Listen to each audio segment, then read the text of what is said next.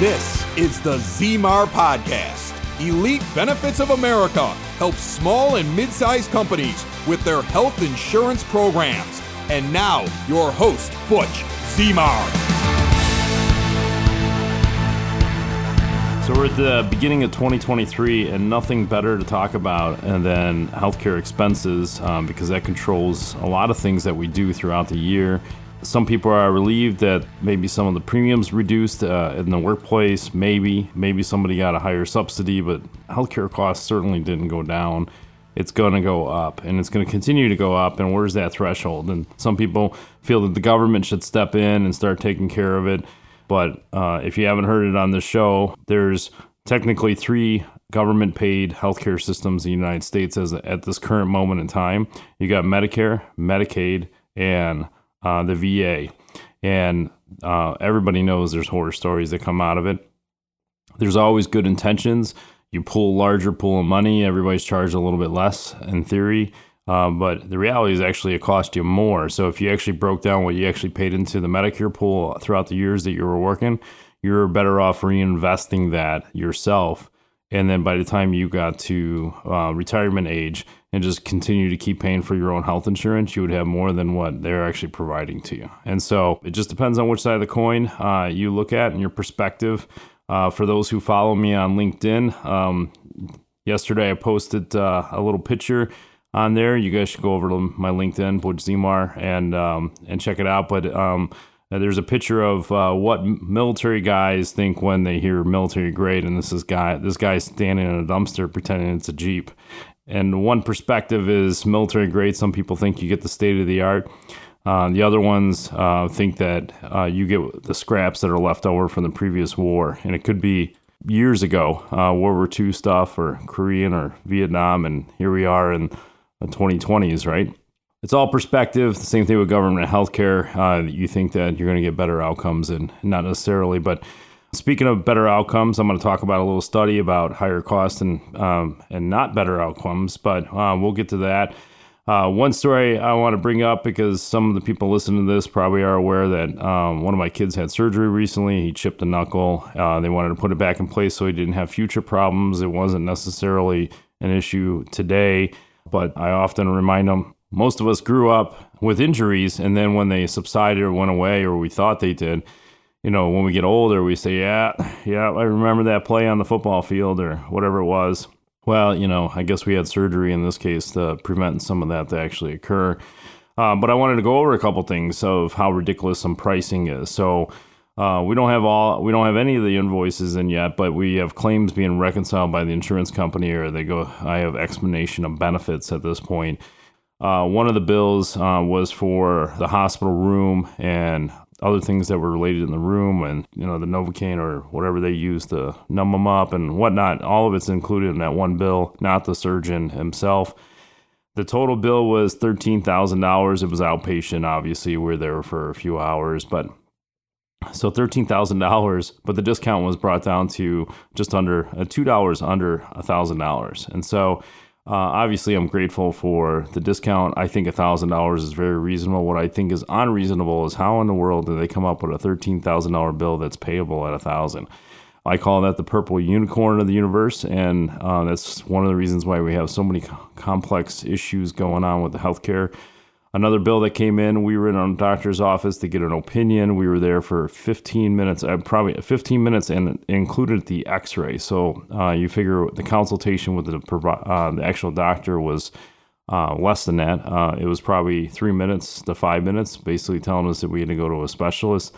Obviously, I was underskilled to make that decision, so there's reason to believe that I should have been there. Bill was $428. But it was discounted to $150. I think $150 for educated devices, definitely realistic and worthwhile.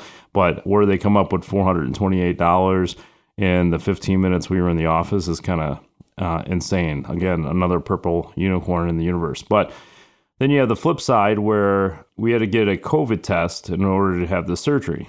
And so we went to somewhere local, and they were using Quest Labs. Nothing against Quest Labs. They're actually a great service.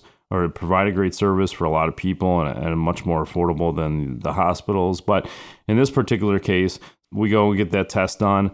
The bill to the insurance company was $125. So I have to pay the $125 ultimately, because the COVID relief and all that stuff the government was doing is gone. So I'm paying for it. And then it actually produced a false positive. And of course, I don't want to get into politics and, there's pros and cons on whether the test really worked. But the very next day, we get a test from the hospital we were having it at, and it was negative. So like if he had COVID, it probably would have continued, and he had no fever. Nobody in the house was sick. And so I have to pay $125 for a false positive, whereas the hospital bill for the repeated test was $39. Huge discrepancy, and I got to pay for a bogus test. That's how healthcare is in the United States. And it's not driven by the insurance company in this case. It's driven by the providers that are issuing or providing the service. So let's lead into a study. I think the study was done over a course of some time, but the article that I have here was actually I have an archive of articles that I save on my desk, and they can just mount up. So I pulled this one out, and I printed this March of last year, 2022. And so this is about the time that it was published. The study was done by the National Bureau of Economic Research Fund, and it talks about higher hospital prices don't equate to better patient outcomes. And so in some cases, they were saying that in some cases where the pricing was higher, it cost them a ton more money, but they had more patients survive whatever illness or injury that they were facing. So they had better outcomes in certain cases. But in most of the cases that they were studying throughout the entire country, is that the higher cost had no impact on better outcomes.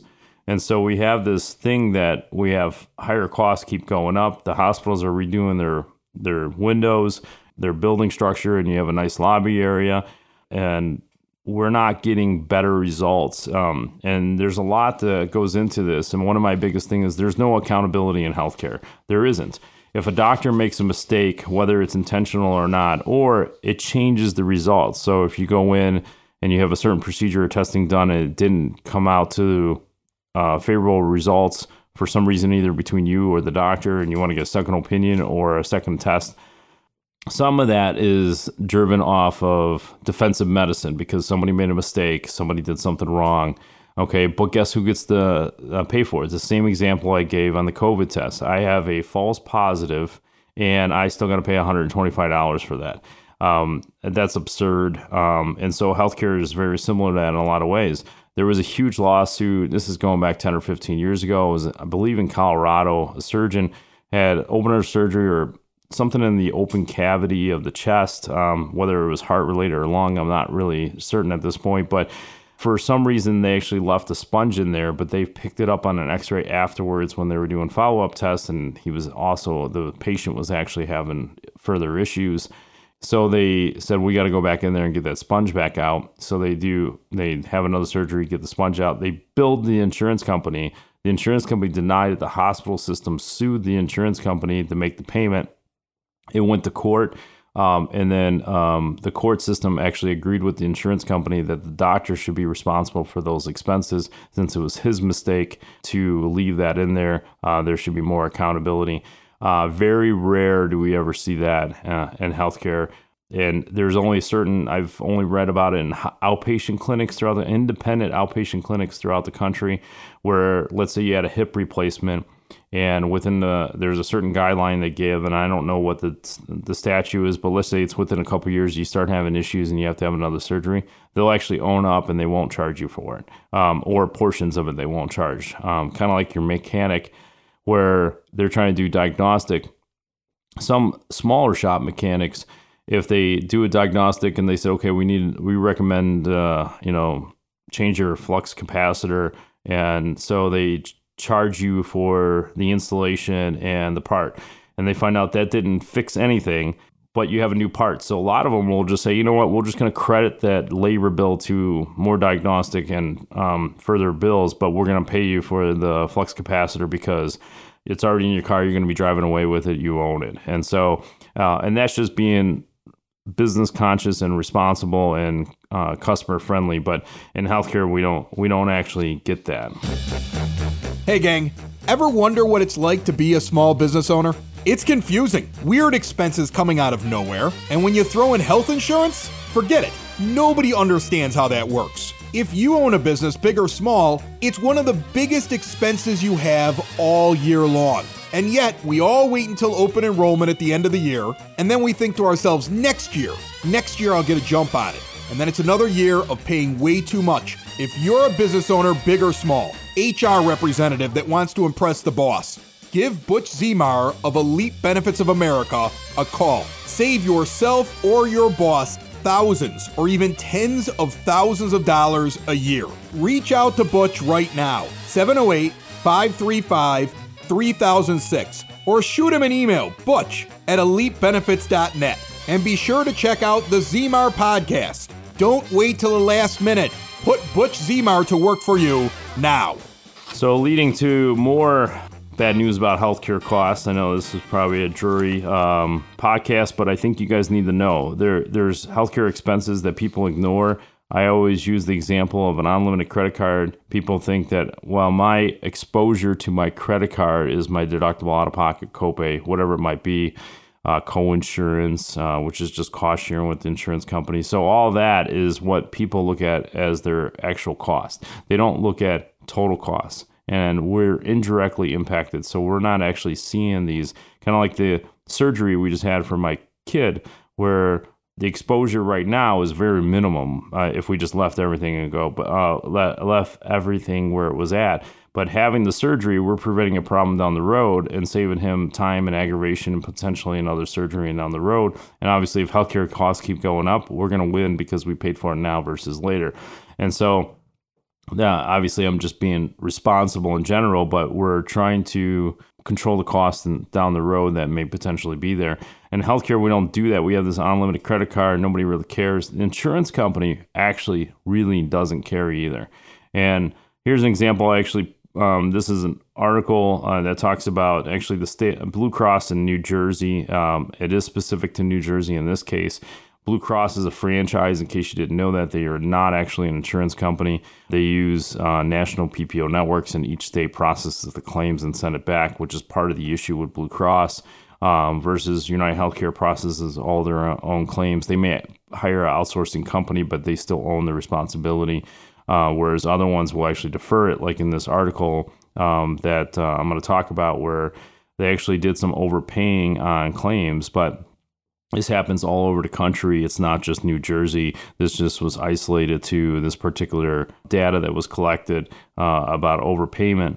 But in this case, the reason it caught attention is because they paid 3 times the amount. And so there was a hospital bill that was billed to the insurance company at $674,000, whatever it was. It didn't give details. It wasn't about that. But the insurance company, the Blue Cross franchise holder, actually paid over $2 million for that same exact claim. And when they addressed this issue, because it came out of a self-insured pooling fund. So like unions are self-insured, companies are self-insured, especially big ones. It's moving down to small groups. For the small and mid-sized companies, the sooner you get off of regular health plans and move into the self-funded market, you're going to have a lot more control. And that's what happened here. They started seeing some of the claims go out, and they're like, well, hold the phone here, because why are we paying 3 times the claim amount? Well, the insurance company wouldn't talk to them, even though it was their fund base, like, because they're self-insured and they're administered through the carrier, and there's some insurance related to that as well. And that's another topic altogether. And so they challenged it because it's coming out of their pockets, whether it's premium dollars or the risk pool premiums that they're putting into like an escrow account. Their first rebuttal was, we can't talk to you about this specific claim, due to confidentiality and HIPAA. And that's usually, in most cases, when you challenge things a lot, even if it's your own claim, that usually stops most. They just won't go any further. Most people just give up. Obviously, they tried to pursue it, and then it actually went to a lawsuit, and eventually it came down to, we don't have control of third-party processing in other states, which is the problem with the Blue Cross franchise. But But still, they collected data that all over the 50 states that have health insurance, that this overpayment method really comes down a lot more than you would think, costing eventually the policyholders, if it's not hundreds of millions, it's in the trillions of dollars of overpayments. And I have no data to support that, but I'm just saying that the cost that we're paying for our premiums is indirectly as a result of not only the claims going up, people using healthcare more, but also the overpayments where they're paying more than they actually should. And Medicare does this too. There's supposed to be checks and balances with Medicare, but in certain billing codes that where Medicare is willing to approve the claim, that it's above what their rates are and they just take it. And that's a whole nother argument that we'll probably save for another podcast. And then as a result, the cost of the average hospital stay skyrocketed 98% since 2004. And so we're talking about almost 20 years into this. We're talking about a 100% increase in hospital cost. And no one's checking and balance. The Affordable Care Act, when it was passed, it was really a tax law disguised as healthcare law. And it wasn't even health insurance. I mean, it did change some of the things of how plans are purchased or bought in the marketplace, and there's some element of that. But they didn't address the true cost. They talk about Affordable Care Act. Obviously, it's a marketing play. We can get into politics at another time, but certainly the Affordable Care Act didn't address the root of the problem. But politicians never address the root of the problem. We'll just throw that out there. But the issue really comes down to is nobody wanted to address the hospitals and the providers, and especially the pharmaceutical world. And COVID was a huge example with the vaccines as far as cost margins go. And again, and that's why a lot of them in the beginning cover the cost because the government wanted to hide it all. But anyhow, I'm getting off tangent here. But basically, in the end, they never addressed it, and partly because those were the bigger players with money. And so these big hospital systems or provider groups across the country, along with big pharma, pharmaceutical companies, they're paying these politicians off to keep their mouth shut and or implement certain things so they can keep them away. And it's sad. There's money in politics, but it is what it is. And I'm just pointing out that the real problem in healthcare is really the expense side of things. I've addressed that on another podcast, and nobody wants to talk about it. That's why the movement currently is not through government regulation. It's through the broker channel, the independent consultants out there that are basically reformatting how health insurance is purchased in the marketplace and pointing out things and bringing resources to the table that employees can actually make better decisions to produce better outcomes, not only financially, but health-wise. Just because a hospital system has money to fork over and buy an award and put a big banner up on their building doesn't necessarily mean that you're getting what they're advertising there. Those are purchased in a lot of cases.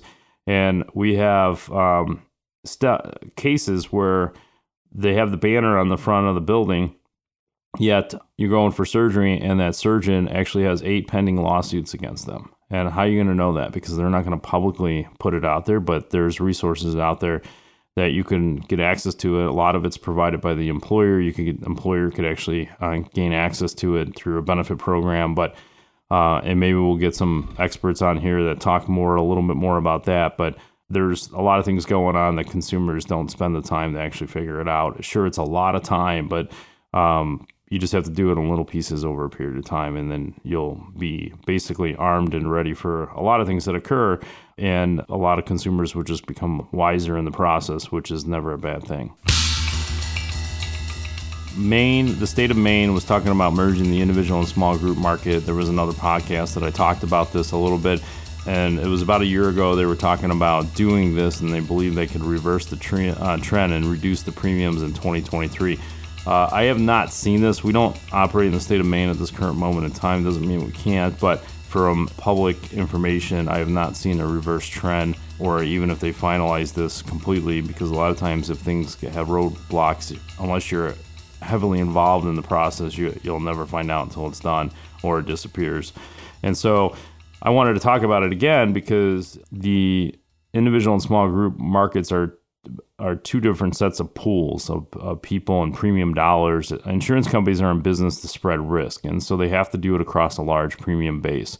And so when you have a fixed or rigid or a non-expanding market space, it could create higher claims, and because you're not getting new money getting into it. And so I know it's complex, but these are two different pools of money, and what they're trying to do is put it all in one, and so you have a bigger base. And maybe Maine doesn't have that big of a population, and I didn't look up that data compared to other places throughout the entire country, but in some ways this could actually benefit, and I believe some of the data may be true as a result if all works out. But you and I know that insurance companies are not in business to reduce premiums. They're in business to, I don't care if they're a nonprofit. In fact, nonprofits are worse than for-profit companies. And so by merging these two markets could actually benefit. But unfortunately, in other markets, so let's say in Illinois, you have Chicagoland market, the small group rates are actually less expensive than the on exchange or the individual private insurance market. Unless you're getting a subsidy, which is paid for by taxpayers, not the government, you're getting taxpayer money to pay your premium. So the fixed premium is still the same. The actual retail cost of the premium is still the same. Small group in Chicagoland area is less than the individual plans. And so in most cases, there are a few exceptions, but the Illinois market or the middle or the tri-state area actually merge the plans together. You create a bigger pool, but what will happen is the small group rates would go up.